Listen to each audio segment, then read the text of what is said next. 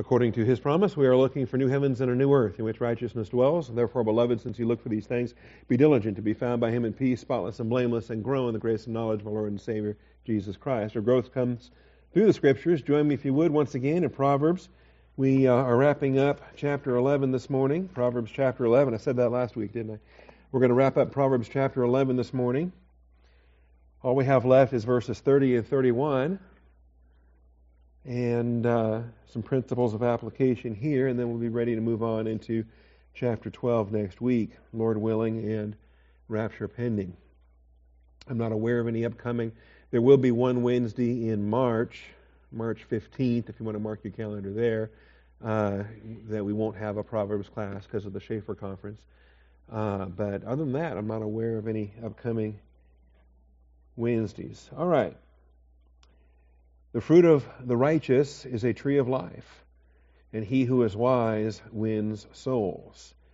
We've got to deal with this in the tree of life principles. And then verse 31, if the righteous will be rewarded in the earth, how much more the wicked and the sinner. And so we've got a pair of verses here, a tandem that we want to handle, and the imagery that comes when you're talking about the tree of life, when you're talking about this earth.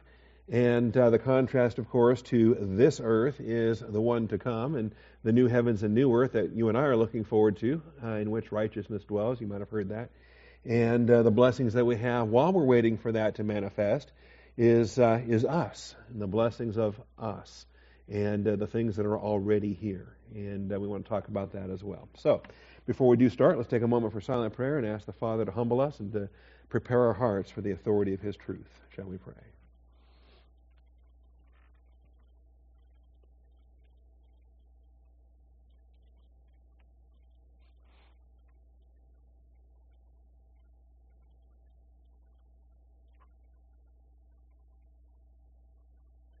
Almighty Father, we thank you for this morning and the truth of your word, and we call upon your faithfulness to open the eyes of our understanding, to bless us with this message. Father, I thank you for Proverbs. I thank you for the very practical way that it comes alive and is so universal. It spans every dispensation, Father, and applicable in the age of Israel and the church age, and the coming tribulation, the coming millennium, and the new heavens and new earth, Father, the fullness of time. For 1,000 generations, Father, the Proverbs will be applicable, and I thank you for that. So, Father, open our eyes this morning. Show us what we need to learn, what we need to live. And I thank you, Father, in Jesus Christ's name. Amen. All right, so this is, all of these are subpoints under main point 12 in the outline, whereby we took the remainder of the chapter and found a theme.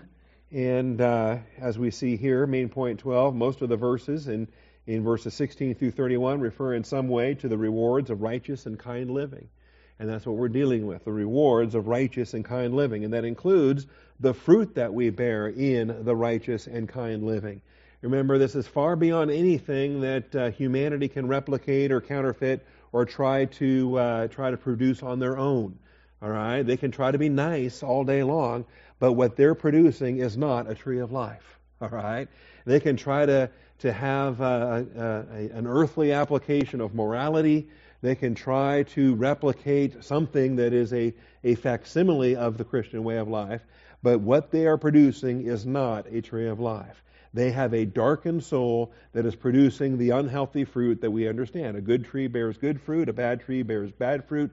And if we are producing the tree of life, what are they producing? Death. All right? Constant death. And remember that all of these things that have the appearance of religion are of no value, right? No value against fleshly indulgence. And so whatever you substitute for the Word of God is not a substitute, and it does not accomplish what the Word of God accomplishes. And so as we get down to this then in subpoint H, we're dealing with the tree of life. The fruit of the righteous is a tree of life. And I don't know if you thought about it or not, but that's almost like it's almost like an upside down metaphor, right? Because a tree has fruit on it. A tree, you can take fruit off of a tree. But for us to say, well, our fruit is a tree, that turns the imagery upside down, right? If I'm holding a fruit, I don't care, an apple, a banana, whatever, If I'm holding a fruit, I'm holding a fruit. I'm not holding an entire tree in my hand. Except this proverb says I am.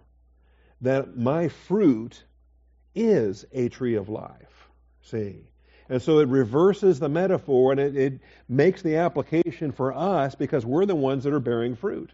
And remember, the fruit we bear, of course, is what God bears through us as we're abiding in the vine, abiding in Christ.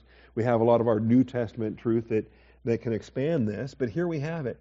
The fruit of the righteous is a tree of life. A tree of life. Okay?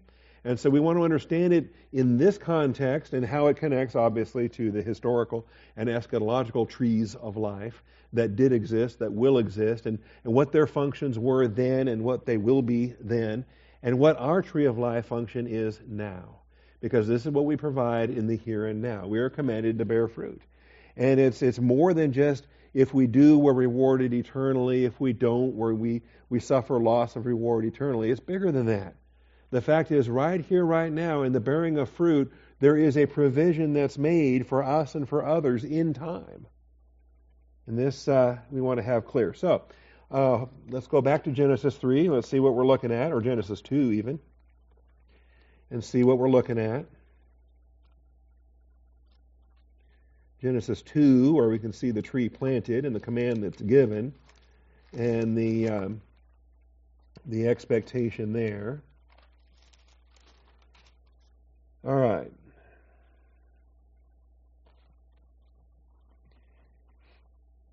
So, Genesis 2 and the planting of the plants and the shrubs and the water and the mist and all that stuff here in the early verses. Verse 7, the Lord God formed man of dust from the ground and breathed into his nostrils the breath of life, or I like the breath of lives, plural. And man became a living soul. The man became a living soul. Without the lives that God breathed into him, he was not a living soul. But now he is a living soul. And so the Lord God planted a garden toward the east in Eden. Remember, not all earth was Eden, and not all earth was a garden. But the garden was planted in Eden, and there he placed the man whom he had formed. Verse 9, out of the ground the Lord God caused to grow every tree that is pleasing to the sight and good for food, the tree of life also in the midst of the garden, and the tree of the knowledge of good and evil. So all the normal trees that from which they could eat, and then these two extraordinary, special, significant, named trees. All right? And, if a tree has a name, that's a special tree. There's something about that tree, right? We're talking about a given name. We're not talking about, cedar trees, birch trees, elm trees, maple trees. We're not talking about a kind of tree where the class is named. We're talking about individual trees that have specific given names, right? Proper names. Tree of life, tree of the knowledge of good and evil. And there they were. So, other aspects are here. By the way, I recommend that you could study this on some basis and develop it out for a home study or something of that nature. A river flowed out of Eden to water the garden, and there it divided and became 4 rivers. And what is the purpose for rivers? And why do rivers divide? And what do rivers do besides supply water? They also demark boundaries. There are sides to every river. This side and that side, the left side and the right side, depending on if you're flowing downstream or upstream. And what else is happening here? So there's a river, and then it divides, and then there's more division, there's subdivision, and boundaries that happen here. The name of the first is Pishon. It flows around the whole land of Havilah. And what do you notice? There is a land. And in all of this, there's a land. There is territory called Eden. And guess what? Outside of Eden is not Eden. Okay? But inside Eden is Eden. And then there's Havilah. And guess what? Havilah is not Eden. And outside of Havilah is not Havilah. And this river that flows around Havilah is the boundary of Havilah. All right? Rivers, boundaries, land, names. Names are significant. Why are names significant? Well, because names determine authority. If you have authority, you give the name. If you lose your authority, then someone will come along and rename this place, okay? And it'll get a new name based on who's in charge. All right. So the gold of that land is good. Bdellium, onyx stone are there. How about that? The gold of that land is good. That gold belongs to that land. So you have mineral rights, you have water rights, you have principles that are given with respect to geography, with respect to natural resources, God-given blessings of wealth that are provided. And if Havela's land has better gold than some other land, well, that's the way God put it there. All right? And understand it for what it is. We're not going to march and protest and complain about the unequal distribution of gold in bdellium and onyx. All right. The name of the second river is Gihon. No, I'm getting in trouble. Gihon, it flows around the whole land of Cush. Well, guess what? Here's a different river. Gihon is not Pishon, and Cush is not Havilah, is not Eden, and so forth. And what does Cush have going for? Well, this verse doesn't tell us. The name of the third river is Tigris. It flows east of Assyria. The fourth river is Euphrates. All right, so anyway, all of these principles are there. So the Lord God took the man, put him in the Garden of Eden. This becomes key. To cultivate it and to keep it. To guard it, to defend it, to keep it. The verb shamer is a verb that speaks of watchfulness, alertness, guarding, protecting, defending. And understanding that the actual cultivation of the earth was not created self-cultivating, right? And this is before sin. This is before the fall. You know, before sin, you don't just have fields that weed themselves. You don't just have farmland that cuts its own trees down and plows. And no, you have to cultivate. Cultivation requires the hand of man. God put him there to work it. The gold had to be dug up. So recognize this is not consequence of the fall. It's not consequence of sin. The need to cultivate was pre-sin, pre-fall. The assignment of work, by the way, is pre-sin, pre-fall. So these things we want to keep in mind for what happens in the new heavens and new earth in which righteousness dwells. There's no more sin, no more death. But is there still a work requirement? Is there still a cultivation expectation? All right.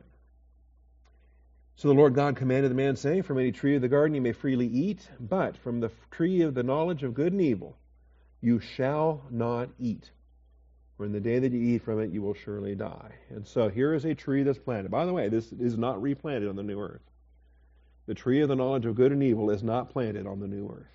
So is there a chance that in those 1,000 generations then we can have another Adamic fall? Not a chance. That tree won't be there. And for other reasons. The human volition is going to be locked into the positive polarity as far as we understand it there. Now, verse 17 says nothing about the tree of life. Notice that? Nothing said from it at all. The one that's banned is the tree of the knowledge of good and evil. So all the fruit trees, all the food trees, apples, bananas, pomegranates, whatever they want to eat, great, eat whatever you want to eat. And from the tree of life. Eligible to eat from the tree of life, expected to eat from the tree of life. It's not prohibited, it's not mentioned, it's included in every other tree in the garden. The only one that is not to be eaten from is the tree of the knowledge of good and evil. All right, reading from Genesis 2 and verse 17. Nothing is said about the tree of life. It's included with every other tree. The only one that's banned is the tree of the knowledge of good and evil. And notice, on the day you eat from it, not 950 years later, on the day you eat from it, dying, you will die. And we want to understand this because this references spiritual death. Has nothing to do with physical death. They did not drop dead physically the day they ate. They lived Adam, we don't know about Eve, but Adam lived 950 years after he ate this fruit. And then he died. But on the day that he ate it, he died. He died spiritually. And that's the provision. That's the curse. spiritual death. And God assigned that spiritual death to Adam and to everyone in Adam. All of Adamic humanity is spiritually dead by Adam's sin. Because one man sinned, all sinned.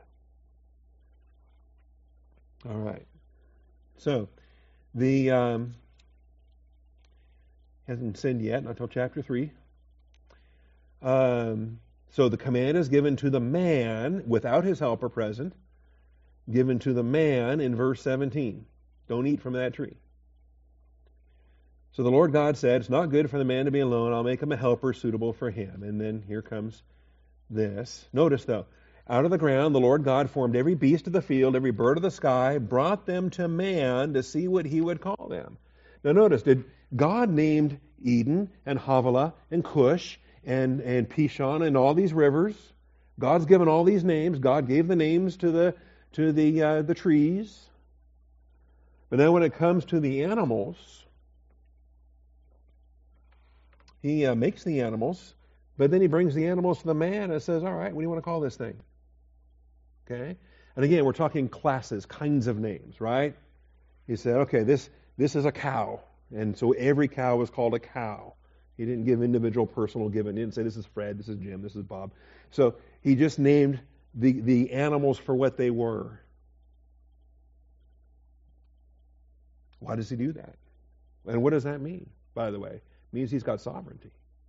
It means if you're the one given the names, right? If you're given the names, you have sovereignty. So, gave names to all the cattle, the birds, sky, every beast of the field, but for Adam there was not found a helper suitable for him. And so the recognition that the animal realm of creation serves its purpose, but its purpose is not the helper to the man. So the Lord God caused a deep sleep to fall upon the man. All right? And this gets me in trouble, but I'm telling you what I see, and here it is. Okay? What is the purpose for animals? It's not companionship. People find companionship with their animals. Great, happy for you, glad you do. That's not why God did not put them there for companionship. They were deficient for companionship. There was no helper suitable for Adam.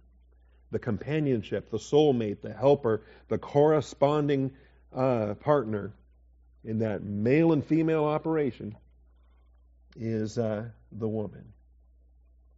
All right. So, we know how this works. The Lord God caused a deep sleep to fall upon the man, and he slept, took one of his ribs, closed it up at that place, and the Lord God fashioned into a woman, right? Male and female, he created them. Why is our culture so insane? Why have they lost this? Why is this so complicated for these people? All right, brought her to the man. And now notice, what does the man do? He names her. He names her twice. She is a woman, but that's not her name. He names her Eve, the mother of the living. And so she has a classification name like, goat, cow, chicken, elephant. He named all the animals. He named the woman, because she came out of man. And then he gave her a personal name. Right? All right. I'm not saying you're sinning if you name your cat Fifi and whatever. And we have personal names we give to cats for whatever reason. We do. It helps us, especially if we have multiple ones. We want to keep, Tommy separated from Heathcliff. And I get that. Okay? Snowball was the dumbest cat we ever had as a kid. I had cats all over the place as a kid. Snowball lived his whole life behind the refrigerator. That was a waste of time. Constantly terrified of all of us. Come creeping out at night to eat and then back behind the refrigerator during the day. All right, don't get me lost on this. I'm going to finish this today. Maybe not. But this is vital, okay? Because Was Eve around to hear the command? Not at first. Not at first. The woman, we don't have the woman until, the end of chapter 2. The man said, this is now bone of my bones, flesh of my flesh. She should be called woman. She was taken out of man. All right. For this reason, based upon the divine order of creation. That's what for this reason's about. A man shall leave his father and mother, shall be joined to his wife. God designed humanity on this basis, with a male and female generational assignments. So that, yes, offspring are under a parental authority until such time as they step into their own generation. And then it's one man, one woman in the next generation. And then be joined to his wife, and they shall become one flesh. All right. So there it is. Now, they fall in chapter 3. Serpent comes along. Why is he there? The serpent was more crafty than any beast of the field which the Lord God had made. Notice, he's not a beast of the field which the Lord God had made. He is more crafty than any beast of the field which the Lord God had made. So he's not included in that list. He's not included. He's not the craftiest of all. He is more than any. You understand the difference? That means the serpent is not a zoological animal. He is an angelic being that has assumed a material form that's interacting with Adam and Eve here. And he said to the woman, indeed, has God said, you shall not eat from any tree of the garden? And he twists the word of God. He twists the command. That's what Satan does. And the woman said to the serpent, from the fruit of the trees of the garden we may eat. But from the fruit of the tree which is in the middle of the garden, God has said, you shall not eat from it or touch it, or you will die. Now, she's wrong about that. And we don't know why she added a commandment. There's nothing wrong with touching it. God didn't say don't touch it. You could touch it. You could spit on it. You could climb it. You could chop it down and not defy the command of God. God just said don't eat from it. So the idea of not touching it. Now, a lot of speculation and commentaries and legends and rabbinic theories and my theories and whatever else. Why did she add that little bit in there? Was it because, what was it? Was it her own attitude? Was it her own pride? Was it her own sour grapes? Was it her own, or was she legitimately, we were told, 1 Timothy tells us she was deceived. Did she honestly think that was the command? Did she misunderstand it? How well did her husband teach her the command? See, I see a couple of issues here. First of all, Adam was commanded to keep the garden. It's a shamar it. And if he's shamaring it, why is the serpent here? So that seems like a deficiency on his part. Why didn't he kick that serpent out of there? And then why didn't he teach her better? There's nothing wrong with touching it. Was it really Adam's issue for not teaching his wife appropriately? Or did he add to the Word of God? Did he tell her not to touch it? See, was Adam the first genius husband that comes along and says, well, if I want to leave at 10:30, I'm going to tell her 10:15. So I tell her 10:15, then we can possibly be ready and out the door by 10:30. Okay? Husbands do that from time to time. So maybe Adam told Eve, don't touch it. Okay? Because God said don't eat from it. And so Adam comes along and says, don't eat from it and don't even touch it. Perhaps. Okay? I'm just speculating here, but I don't believe anyone can accuse me of speculating on something that's totally out of the bounds of possibility. It seems very reasonable that perhaps the husband himself added the prohibition to not touch it. In any event, clearly though, something in her words or something in her thinking is reflective of a heart that really wants to do what she's told not to do, because she keeps staring at it. And verse 6, the woman saw that the tree was good for food, that it was a delight to the eyes, that the tree was desirable to make one wise. Why does she keep staring at it that way? I mean, if you know it's off limits, why do you keep looking at it? If you know it's a sin, why do you keep thinking about doing it?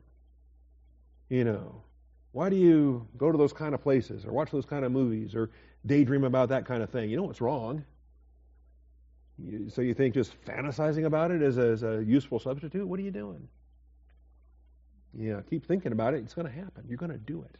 As a man thinketh in his heart, so he is. And there you have it. Anyway, I just see a whole prolonged activity there in verse 6. Anyway, the serpent's lying to her. He's able to work with this now. She adds to the command of God's word and says, you shall not eat from it or touch it or you will die. And Satan jumps out there and says, aha, you surely will not die. Oh, you were told wrong. God lied to you. God knows in the day you eat from it, your eyes will be opened. You will be like God, knowing good and evil. And now, you go, so there's a progression. In step 1, you just question, does the Bible really say that? And then step 2, you contradict what the Bible really says. And here's what we deal with day by day by day, right? Our children go through this. Teachers are telling, parents are telling children, and teachers are telling children, and friends are telling children. Does the Bible really say that's a sin? And then you get the question going, oh, come on, it's old-fashioned, whatever. And then you follow it up with, no, the Bible doesn't say that's a sin. No, the Bible says that's great. You go from questioning to defying. And that's what we see here. All right. So she looks about it, she thinks about it, she wants it, she does it. And there's that progression from wanting to do something to deciding to do something to doing something. And somewhere along that slide, that spectrum, is when you actually go carnal. And that's a different sermon. All right. So she ate. Now, when she ate, her eyes were not open yet. Not until he eats. That's key. She gave also to her husband with her. Well, now, how long was he there? Her husband with her. And here's a long set of debates and discussions and theories. She gave also to her husband with her. Well, how long had he been standing there? Was he standing there from verse 1? Was he standing there the whole stinking time? Was he listening to all this? Did he let her listen to the snake? Did he let her eat what he knew she shouldn't eat? It doesn't say that she took and then she walked across the garden and, 3 hours later she brought him the fruit and didn't tell him what it was. No, he was there with her, it says. And he ate. Commentary on this in 1 Timothy says she was deceived, but he was not deceived. He willfully, defiantly knew what he was doing and did it anyway, even though he didn't have to. Then the eyes of both of them were opened, and they knew that they were naked. You see that? It is Adamic consequence, not Evic consequence. It is the Adamic consequence. Her eyes were not opened until he sinned. And then both of their eyes were opened. The man and that which he was responsible for. And they knew that they were naked. The significance, sin gave them that sense of guilt, which they didn't have in their innocence. At the end of chapter 2, the man and his wife were both naked, were not ashamed. Shame comes through sin. Shame does not come through the holiness of being in the will of God. Now, all of that is to now get to this tree of life, which comes at the end of chapter 3. They take some steps in the meantime to try to cover their nakedness, and no human effort can cover the ugliness of sin. So fig leaves is useless, and God has to cover them. And in order to cover them, somebody has to die, and it's an animal that has to die. And the shedding of blood. Remember, the animals are a realm of creation that have a kinship with humanity because they are mortal. They have blood. They have breath. And so you can shed that blood, and you can consume that animal, and you can shed that blood in obedience to the commands in order for sacrifice for the forgiveness of sin. Without the shedding of blood, there is no forgiveness of sin. All right. By the way, I forgot to mention this. Before they sinned, what would have happened if they wouldn't have eaten anything? If they didn't eat an apple or a banana or those other trees? And, let's just say they never ate anything. What if Adam would have said, okay, we're not going to eat from the bad tree, so let's just never eat anything at all? What do you think? They die. Yeah. They would die. They needed to eat. Humanity, I'm talking a sinless, Adamic, sinless humanity needed food. That's why they were given food. That's why they were given trees. And so they ate. And what happens when they ate? I'm going to get crude this morning. They ate, right? Death. Botanical death. Plant death. Apple death. Banana death. Fruit death. Whatever the case. You pluck a fruit off the tree, you just killed that fruit. And then you eat it. And then what happens? Yeah, okay, yeah. All right. We know what happens. It goes in the mouth, passes through the body, and is eliminated. That's not sin, folks. Sinless Adam was eating. All right. So, the provision for physical life, the provision for physical healing, all of these things were given prior to sin. The consequence of sin was spiritual death, nothing more. Physical death is not a consequence of sin. And what we see here, and please write that down and think about it, because it's different than how most people teach it. So when they sin, and then God covers them, more death, the animals have to die, and now their blood is shed so that their skin can clothe them, and the nakedness will be covered by the skin of the animal, even as their sin is covered by the shed blood and the sacrificial substitutionary atonement. But then here comes the unthinkable in verse 22. The Lord said, "Behold, the man has become like one of us, knowing good and evil, and now he might stretch out his hand, take also from the tree of life, eat, and live forever." And that is what's unthinkable in the plan of God. For fallen man to obtain eternal physical life as a dead and dying human. See what I'm saying here? All right? Before the redemption can be made in Christ for eternal spiritual life, for Adam to eat of that fruit and have an eternal physical life as a fallen man, that's unthinkable. Absolutely unthinkable. And so they get driven out of the garden. So therefore the Lord God sent him out from the Garden of Eden to cultivate the ground from which he had taken. Now he's got to cultivate something that's not a garden. Okay? He just made his work that much harder. I mean, had he been obedient, he could have stayed cultivating this garden. Now he's out of the garden. He's got to cultivate something not a garden. He's got to turn wilderness into a garden and then cultivate that. And it's going to have weeds. It's going to have thorns and thistles, as we're told in verse 18. Thorns and thistles that shall grow for you, part of the curse. All right. So he drove the man out, and at the east of the Garden of Eden, he stationed the cherubim. What's a cherubim? Okay. It's our first use of the word cherubim. And answers in Genesis has no answers. This is part of questions in Genesis. Okay? Because cherubim are not mentioned in anywhere in Genesis 1, 2, and 3 until right there. It's the first use of cherubim. And sword, what's a sword? He stationed the cherubim in the flaming sword. So there's more questions than answers in Genesis. All right. Which turned every direction and to guard the way to the tree of life. And this is the circumstance until such time as, I believe, the flood destroyed all of the pre-flood geography. And so once Noah and they got off the ark, there was no need. The tree of life is gone by that point, and there's no need for this circumstance. So, again, write it down, think about it, pray about it.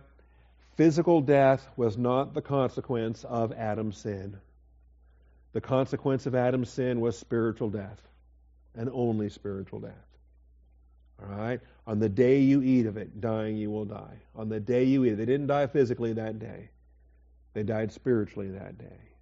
See? And when you go to Romans 5, when you study the theology on this, it's through one man death entered the world, or sin entered the world, and death through sin. That spiritual death has nothing to do with physical death whatsoever, or animal death, or plant death or any other kind of death. Only spiritual death. Because the provision that's made through faith in Christ is what? Spiritual life. Through one man, life is now provided, the spiritual life in Christ. You don't believe on Jesus Christ to receive physical life. You don't believe in Jesus Christ to receive any other kind of life, but the spiritual life, the Zoe life, that's eternal life in Christ. And so these things should be simpler than I think too many people make them out to be. All right, so there's the tree of life. Now it's going to be restored on the new earth. And we're going to see this here in Revelation 22. By the way, it's also part of the promise in chapter 2 and verse 7 to one of the 7 churches there, to Ephesus. He who has an ear, let him hear what the Spirit says to the churches. To him who overcomes, I will grant to eat of the tree of life, which is in the paradise of God. All right, and so that's a promise to the overcomers in the message to the 7 churches. But beyond that, replanting the tree of life on the new earth, we read about that in Revelation 22. Now keep in mind, after the millennium, in chapter 20 is the great white throne judgment, and all the unbelievers are cast in the lake of fire. The fallen angels are cast in the lake of fire. All things are made new. To start chapter 21, there's new heavens and a new earth that we're looking forward to, in which righteousness dwells. And here it is. And in this, there's it says in verse 4, He will wipe away every tear from their eyes. There will no longer be any death, no longer any mourning or crying or pain. The first things have passed away. No more death. No more mourning, no more crying or pain. The first things, okay? That is, the aspects of sin are gone. We now have all things made new. He who sits on the throne says, Behold, I am making all things new. And this is what we have to look forward to. So we get to chapter 22. He showed me a river of the water of life, clear as crystal, coming from the throne of God and from the land. Now, there were a lot of rivers in Eden. There were a lot of rivers we read about in Genesis. Pishon and Gihon and all, remember those? Tigris and Euphrates. But were any of those the river of life? The river of water of life? No, it was never mentioned. It was never mentioned. But here is something new. And then in the middle of the street, on the other side of the river, was the tree of life. There it is, replanted on the new earth, the tree of life. We're told previously it was in the paradise of God, but now it's planted on the new earth. Bearing 12 kinds of fruit. That's a unique kind of tree. You know, today is the first day of February. You know, does that mean that the tree gets a new fruit for the month? A fruit of the month? How does that work? Kind of curious. Or do they bear all 12 every month? You know, just pick a branch. You know, find the branch you want because there's 12 kinds of fruit on the same tree. Doesn't say. I don't know. But yielding its fruit every month. I kind of think it's monthly. And its leaves of the tree. Notice now, the leaves of the tree were for the healing of the nations. Now here's something interesting. So we have the fruit with a function and the promise to the overcomer, we get to eat of that fruit. But then there's the leaves. What's the use of the leaves? Do you eat the leaves? Do you crush them up? Do you brew them in a tea? What do you do? Inquiring minds want to know. For the healing of the nations, right? Or the health of the nations. If there's no more sickness, death, pain, if there's no more, why would they need healing? But they do need health. All right? And so we have provision that's made here for mortal humanity to live long enough to have 1,000 generations. Remember, we're in the resurrection. We're not procreating. We're in the resurrection. We're glorified. We're like the angels, neither marrying nor giving in marriage. But the residents, the citizens of the new heavens and new earth, they are still procreating. They're procreating like you won't believe. For 1,000 generations they're procreating. And they've got to live long enough as procreators. Generation 1 has to still be alive while generation 1,000 reaches maturity. And I think it's going to be to the point that generation 1,000 reaches 100 years of age.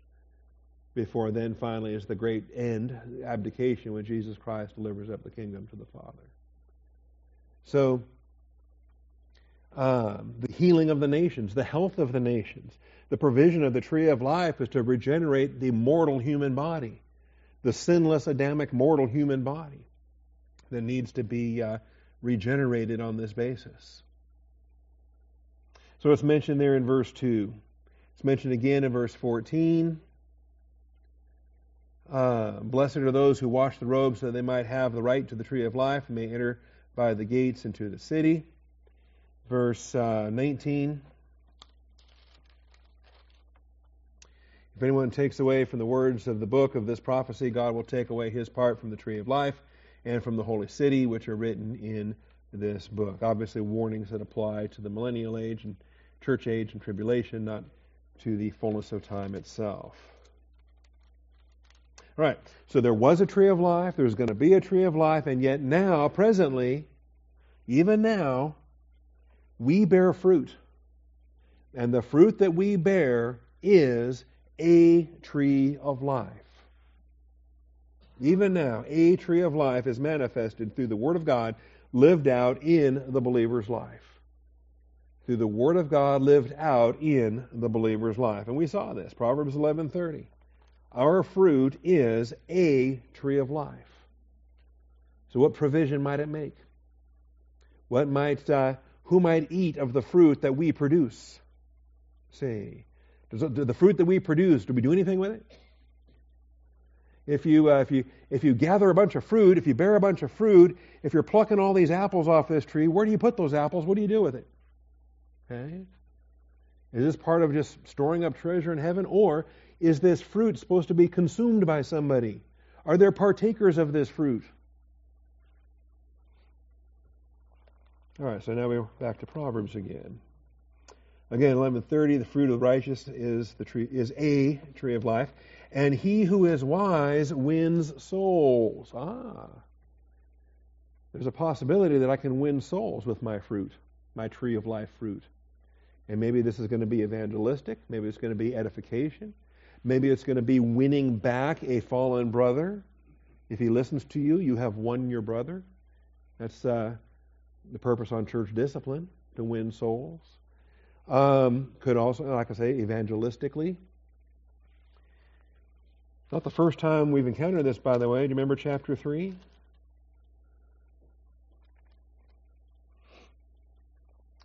The contrast here of righteousness and wickedness, and why it is we want to find wisdom. And we want to be living the Word of God, learning it, living it out. Her profit is better than the profit of silver. Her gain is better than fine gold.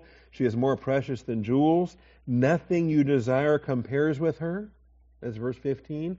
Long life is in her right hand. Now we're starting to approach this imagery of tree of life, are we not? Long life is in her right hand.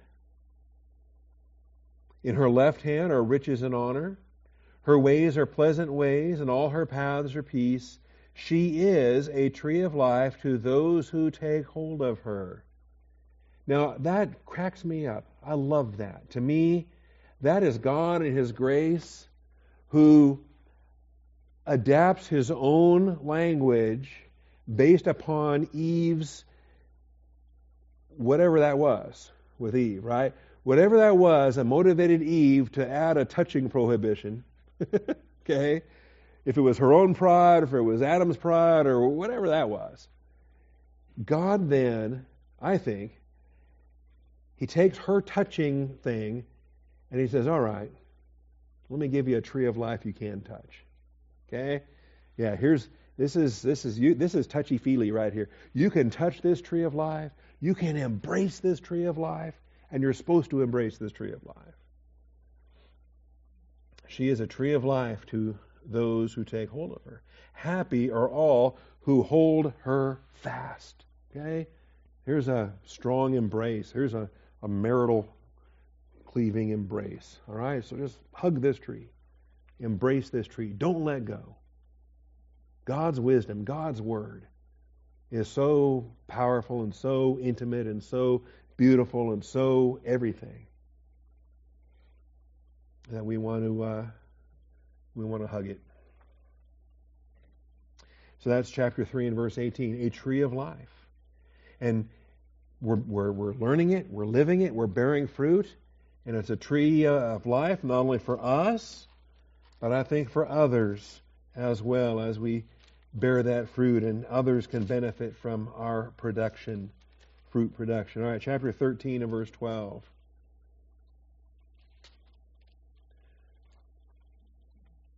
And we'll be dealing with this, but verse 11 says, wealth obtained by fraud dwindles, but the one who gathers by labor increases it. There's true accumulation that's by design in the will of God, and then there's the fraudulent accumulation that is not by God's design. It's out of the will of God. It's Satan's methodology, stealing, and that application. And then hope deferred makes the heart sick, but desire fulfilled is a tree of life. And think about what Satan does when he manipulates our temporal impatience and our vulnerability then to Satan's lies when we stop hoping. When we have to wait and wait and wait, and we wait so long we stop hoping. Anyway, hope deferred makes the heart sick. And what happens when you finally just say, well, that's it, I'm done, taking matters in my own hands? But a desire fulfilled is a tree of life. And there's so much to teach in that. But understand that the tree of life provision is such that we wait on His timing for the bearing of that fruit. We wait on His timing for the maturity of that fruit, for the ripening of that fruit. And in the meantime, we continue to live in this living hope. It's not a problem for us. All right. Then the last one is in 15:4, Proverbs 15:4.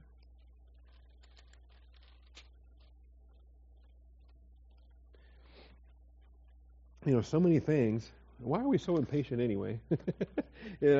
So thinking about that fruit and whatever it is, okay, and great illustration, if you're waiting for Jesus Christ to place you in the pulpit ministry, okay, you say, well, come on, I was ordained more than a year ago. How long does this take? Well, while you're waiting for a particular fruit to ripen, instead of growing disheartened over how long that's taking, remind yourself that the tree of life has a fruit every month. That there's something that's ripe this season. There's something that's ripe right here, right now. Are we identifying with that? Are we so fixated on this other thing that we were mad at God for not bringing it about yet, that we're failing to harvest these fruits in their season? Anyway, I think it's many things to be patient with and to learn from.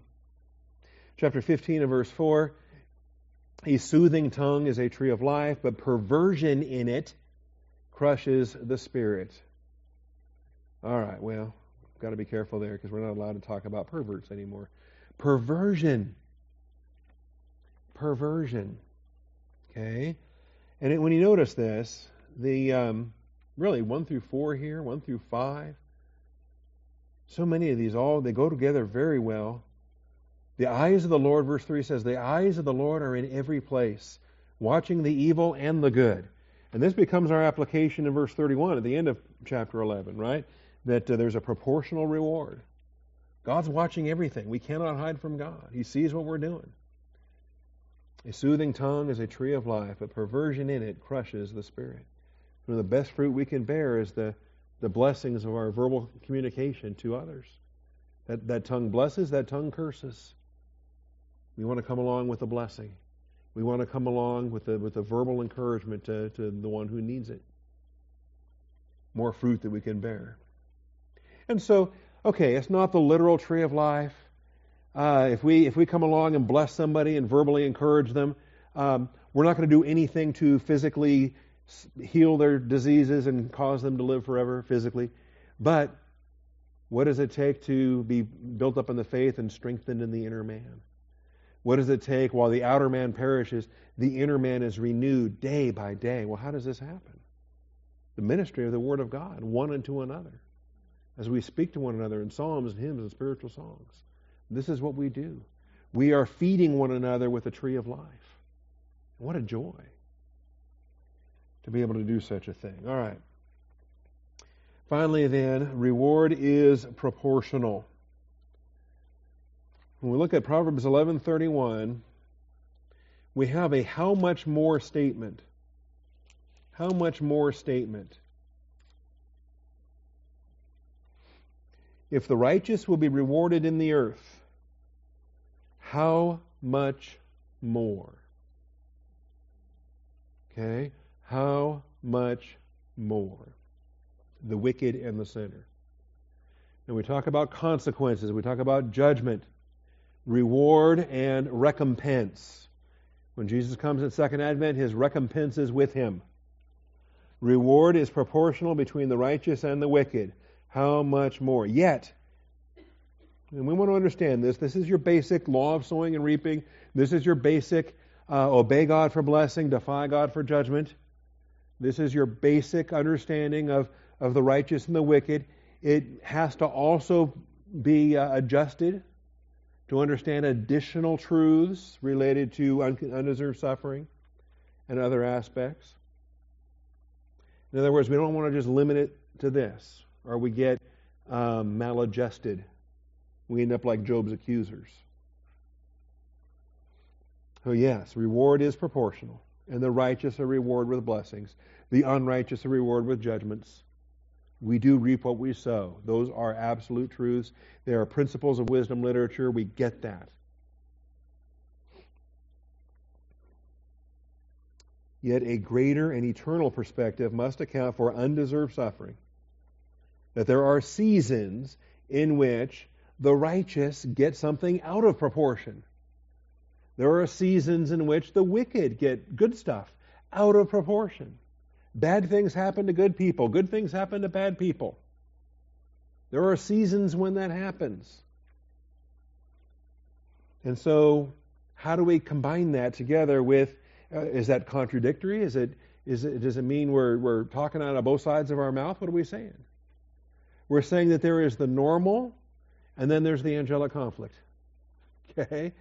There is the normal, and then there is, I think, there is the blessing to imitate Christ. There is the blessing to walk even as He walked. Because the ultimate undeserved suffering is Jesus Christ on the cross. You talk about the one man that didn't need to be there. And all of the other sufferings, and all of the other hardships, and all of the other testings. He learned obedience through the things which He suffered. We get to be partakers of that. And we count that a privilege. We get to be partakers of the sufferings of Christ. And if we're not, then there's a problem. Because it's to the degree that you share in the sufferings of Christ, it's to that degree that we also partake in the glories of Christ. And so these studies on proportion, I think, are significant. And we want to understand the basic premise. We want to understand the undeserved suffering on top of that. And then we want to understand the overall plan of God for the maximum glory of Jesus Christ. If we keep those things straight, then everything else stays in the proper proportion. So Proverbs 11:31, 2 Samuel 22, verses 21 and 25. We'll look at those verses next week. Job 4, verses 7 and 8, we'll look at next week. The problem is people stop there. And they end up just being complete legalists. And they say, good people, good things, bad people, bad things. They see something bad you're going through, and they just assume, well, you got what's coming to you. Right? And there's a greater and eternal perspective that must account for the undeserved suffering and the faithfulness of God when it appears that the righteous are suffering and the wicked are prospering. Okay? We have more, these how much more expressions that come up that teach the principle of proportion. They're going to come up again in chapter 15, 19, and 21. We can see some of those. Also, there's a how much worse language that shows up in chapter 17 and in chapter 19. How much worse? Okay, and so those proportions are also, I think, useful to study. How much more, how much worse in this life or the next. If the righteous will be rewarded in the earth, well, then what about the next earth? Okay, is that what we're looking forward to? We want blessings in time and blessings in eternity. How does this come together? So we can see some of those principles there too. All right. Well, almost finished the chapter. We'll take a few minutes next week to kind of tie those things together and to see. I know I spent more time in Genesis. I probably should have. But anyway, these things are, I think, significant to know what that tree of life was, what the provision for humanity is, to demonstrate conclusively that the sin of Adam had nothing to do with physical death. We don't die physically because of Adam's sin. We die physically because we don't have access to the tree of life anymore. Okay? And that's the reality of it. That's why we have physical death. All right. Thank you, Father, for this day, for your truth, for your faithfulness. Thank you for Pastor Dan. Thank you for the good news in Corpus Christi. Thank you for all the blessings you pour forth again and again and again, beyond all we could ask or think. Father, help us to teach these truths to our children, to our grandchildren, to the coming generations, Father. They might live it out for the glory of Jesus Christ. I thank you in his most precious and holy name. Amen.